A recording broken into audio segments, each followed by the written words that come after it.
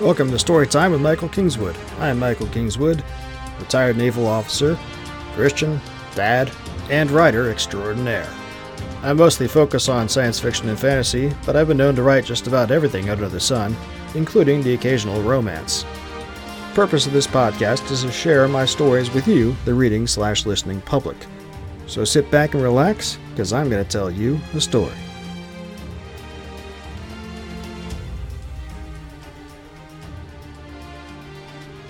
Hey friends, I'm Michael Kingswood, and it's story time, and it's Story Saturday. Continuing on with reading of fiction that were written by me. Entirely by me, and not just... I'm not sure where I was going with that. Anyway, we're drawing near to the book that we've been doing now for a long time, which is Outdweller, Glimmervale Chronicles #2, which, though was written by me, was read by the awesome Kevin Sapp. We got this week, and I think next week, there's 3 more chapters left after this week, and I think we'll just get them all done next week, have a nice, slightly longer episode next week. Then we'll get back to doing short fiction. I'll be reading the stories out of Stories from the Great Challenge, which is now on pre-order for release on February 1st in all ebook domains, especially ssnstorytelling.com. Go there, search for Stories from the Great Challenge. It's a featured product. That is, of course, the website that is owned by SSN Storytelling, which is a publishing company that handles me. And going through them nets me more profit and gives me more control over what's going on. Obviously, there's some differences there, like if you're a dedicated Kindle dude or a dedicated Nook dude or dudette, and you want to go with them, hey, I don't mind that. You can get it there, but it's always better to come directly to the author and leave out the middleman. Anyway, that is up. You can pre-order now, and I will love you a long time. But like I said, we're almost to getting to those stories.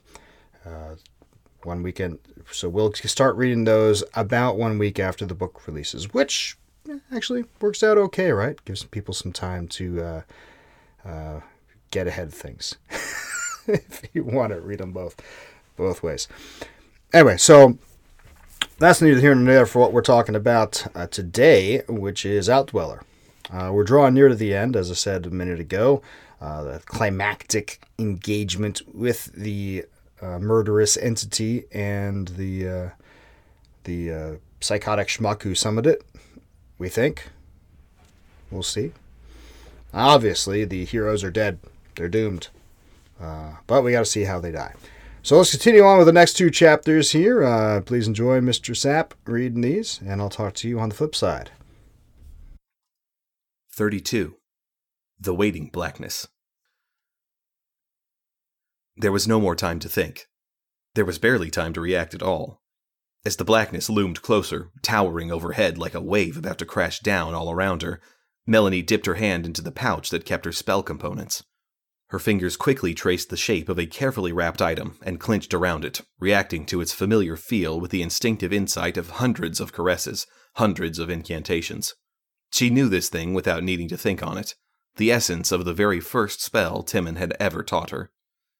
The words of the incantation swept off her tongue without effort, so often had she given them voice in the past. Even had she the time to pull out her spellbook, she would not have needed to consult it, so intimate was the spell. As she chanted and brought her hands together, crushing the cloth-wrapped seeds between them and twisting, she saw Timon's face, his dark green eyes sparkling with pride the way they had the first time she had successfully done this. And then light, pure white light, erupted from her hands, where the component was consumed, and spread outward. She had put more into the illumination spell than she realized. It had never burned this brightly before. It outshone a dozen lanterns, but somehow it was not painful to look at. At least, not for her. The Outdweller, on the other hand... It let out a shriek, from surprise as much as from pain, Melanie thought. But suddenly the tendril's grip on her legs eased, and it seemed as though the blackness, which had been about to consume her a mere second before, was again drawing back, as it had from Lauren's spell earlier. except that this time it was like a rapid retreat more than a grudging withdrawal. Understanding came all at once, and Melanie cursed herself silently for a fool. The Outdweller dwelt in a world of darkness. Here, on this plane, it had surrounded itself in darkness. In some ways, maybe it was darkness. Lauren's attack back at the sisters' house had been one of light. Melanie's fire had been the deciding factor in driving it off, maybe. But how much of that was because of the fire's heat, and how much because of the light that came with it? Melanie was beginning to think more of the latter than the former. She shouted a secondary incantation and pushed upward with her hands, and the blazing light raised a few feet up into the air, then sat there, shining away. It would not last long, but maybe long enough. She pulled another packet of seeds from her pouch and began the primary incantation again. Almost immediately the tendril eased its grip further, as though anticipating the illumination to come. When it did come, the tendril shot backwards, away from her as it released its grip entirely. With satisfaction, Melanie spat a curse at the thing. The satisfaction faded when she realized she still could not move her legs. Scowling, she again floated the ball of light, then used her palms to push herself back, away from the barrier of blackness, as quickly as she could. When she had put 10 feet from herself and the Outdweller, somehow she knew it still lurked there ahead of her, she pushed herself up to a seated position, and again chanted the incantation of light. Again she crushed the seeds, and again her little glowing ball appeared. Then she spoke the incantation again, and again the component was destroyed. The ball of light grew larger, and far, far brighter. Again, and again, and then she placed her hand into her pouch and found no more of the carefully wrapped seeds. It would have to do. And it looked like it was beginning to. All around, the blackness was pushing away from their circle again, and even the tendrils that were still attacking Lauren pulled back, their aggression fading before the onslaught of illumination from Melanie's spell. She dared to think that this one spell, multiplied onto itself as many times as it had been, might be enough to protect them completely for as long as Lauren needed to finish the ritual. Except that this time she did not intend to merely float it in place. She drew her hand back, and the ball went with it. As she brought her hand forward again, she shouted out the secondary incantation, with a little added twist at the end, and the ball of brightness flew from her fingers. It flashed between its little siblings, hanging there in the air nonchalantly, and impacted the barrier of blackness. It was like a stone dropping into a still pool of water. The blackness boiled backward from the ball of light, flooding away from it in a wave that sped in both directions around the circle. Then the ball of light sunk deeper, and the blackness closed in behind it, and it was gone. Melanie blinked, drawing in a quick breath as the momentary elation she had felt over the spell's apparent success faded a bit. Like the dirt kicked up by a stone impacting the bottom of the pool, light flared through the blackness in 100 different places. Pinpricks and gaping beams of radiance swelled from the darkness, their number spreading outward from where the ball struck like a rash, but a rash of purity. And then, with a brilliant flash, the darkness was ripped asunder. Little bits of blackness flew in all directions like dust before a great wind. Even as they flew, the bits of black seemed to shrivel and crumple apart until they disappeared entirely. Melanie sat there, stunned at what had just happened. It took her a moment to take it all in and to fully comprehend what she was now seeing.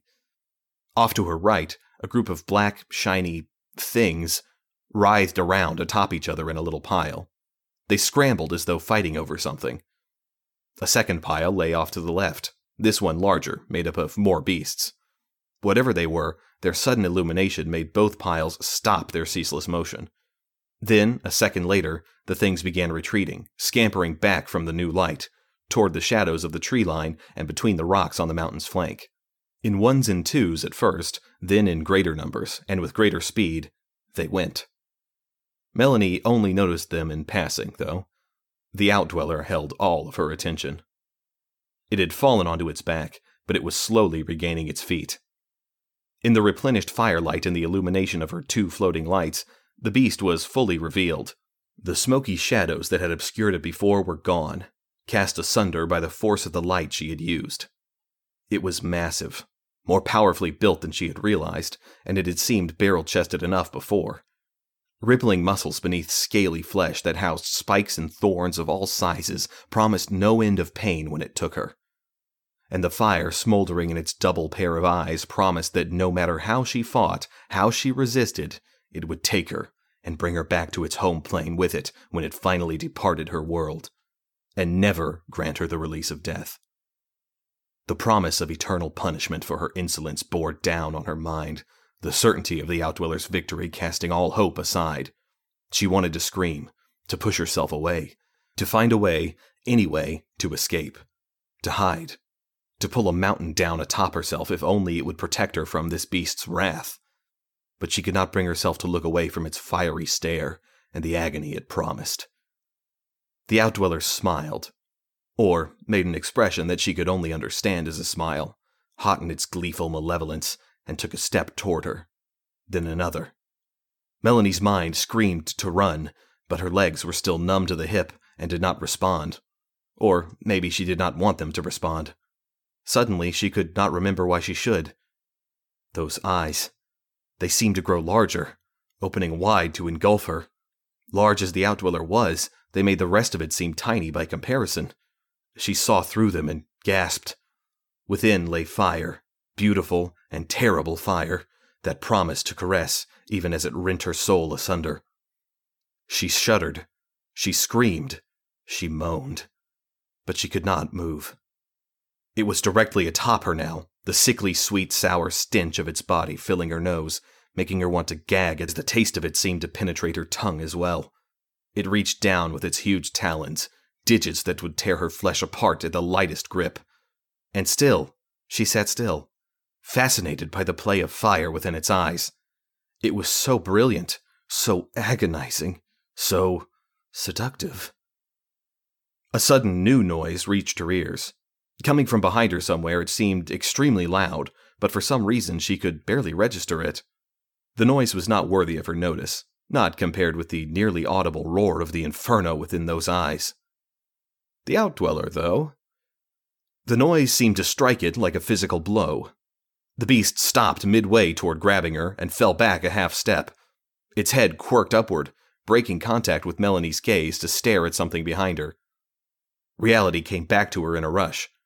What had been happening in Lyttelton these last several nights, the journey through the grass to this night, the battle against the darkness, reality, and with it, all-consuming horror over what had almost just happened. She did scream then, and fell backward onto the dirt, throwing up her hands defensively as though that alone could ward off the gargantuan beast that stood less than one of its paces away from her. Again, that new noise came, intruding on Melanie's sudden panic as she recognized it for what it was. Loren's voice.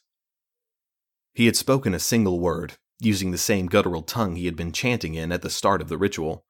That word must have held some measure of power, because again the Outdweller moved backwards. Though not as far this time.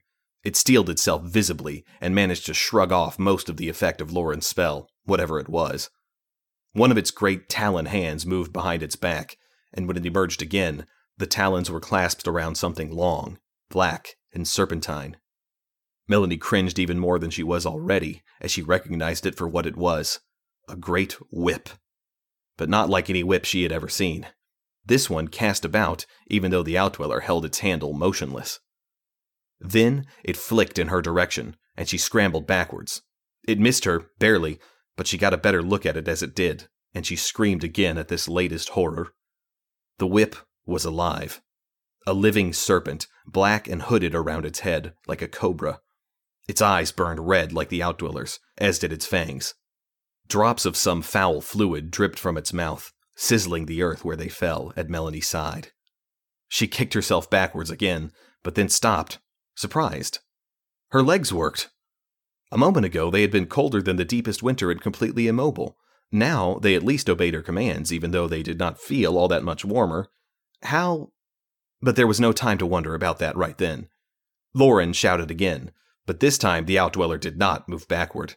Instead, it flicked the serpent whip in his direction. It seemed to lengthen as it moved, stretching further than Melanie would have thought possible, and then even more. It would have no trouble crossing the distance between the Outdweller and the Inquisitor. He could not possibly avoid the whip as quickly as it came toward him, but he seemed unconcerned. He still had his shield, after all. The serpent whip struck Loren's shield, and again the blue light flashed around him. Then, The whip continued onward toward him. Lauren's eyes widened in surprise, in sudden fear, and then the serpent whip struck him, and he vanished beneath the serpent's coils.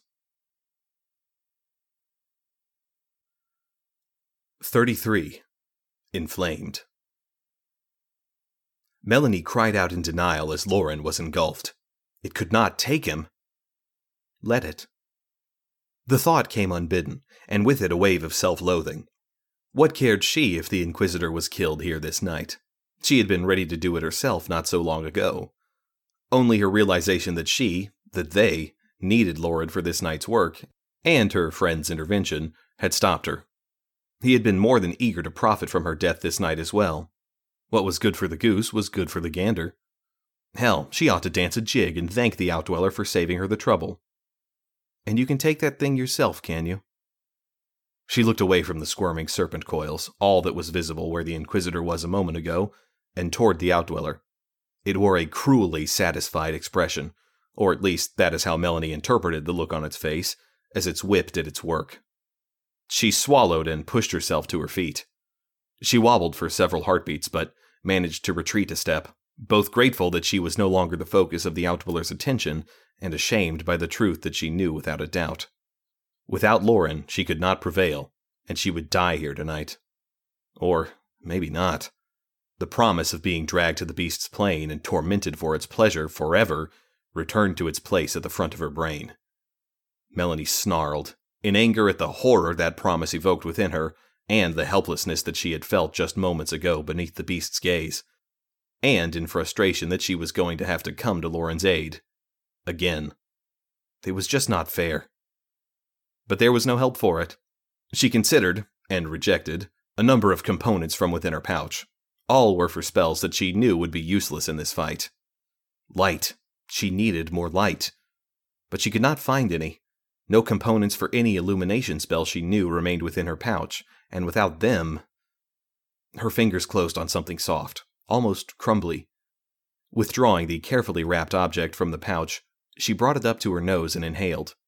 She knew the sulphurous odor would be nearly enough to overpower her, knew what this material was for, but all the same she had to confirm it. It had been months, more months than she wanted to think, since she had attempted this spell.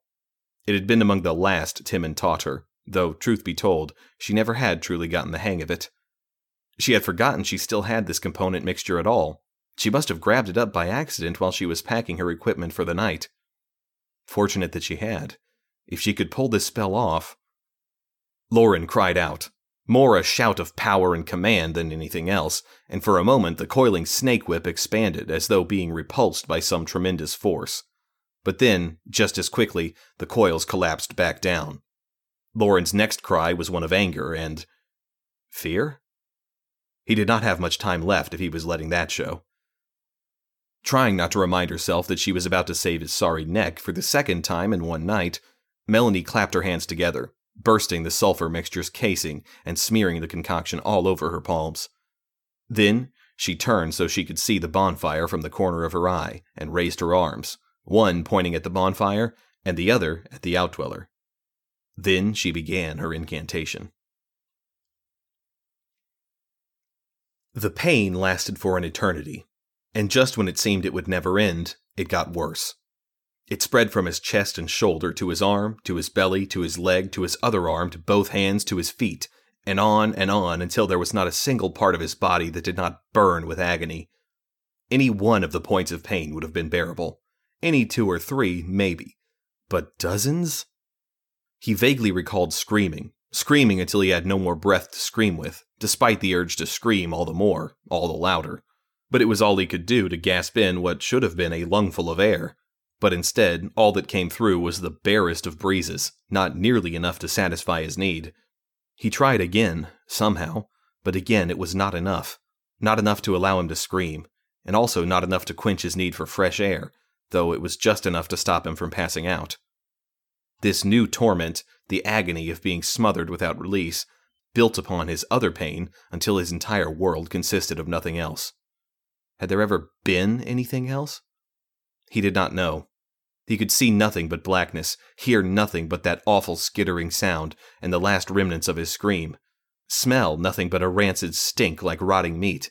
Think of nothing except for his torment and the desperate need to escape it. But try though he might, he could not move to get away. And so he lay there, a tiny part of his mind managing to wonder how long this could go on before he went well and truly mad. There was no answer. Time, if there was such a thing as time, slowed to a crawl. Each moment an eternity of torment that was only eclipsed by the next, and then the next. And then, all at once, something changed. His foot ceased hurting, then his lower leg.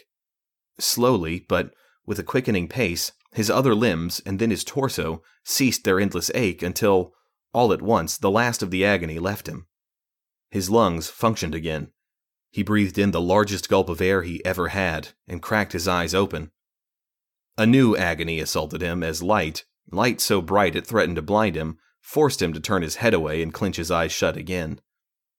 A blessedly long moment devoid of pain passed, and he tried again. This time he could see without as much difficulty. The brilliant light had dimmed. Regardless, he could make out details.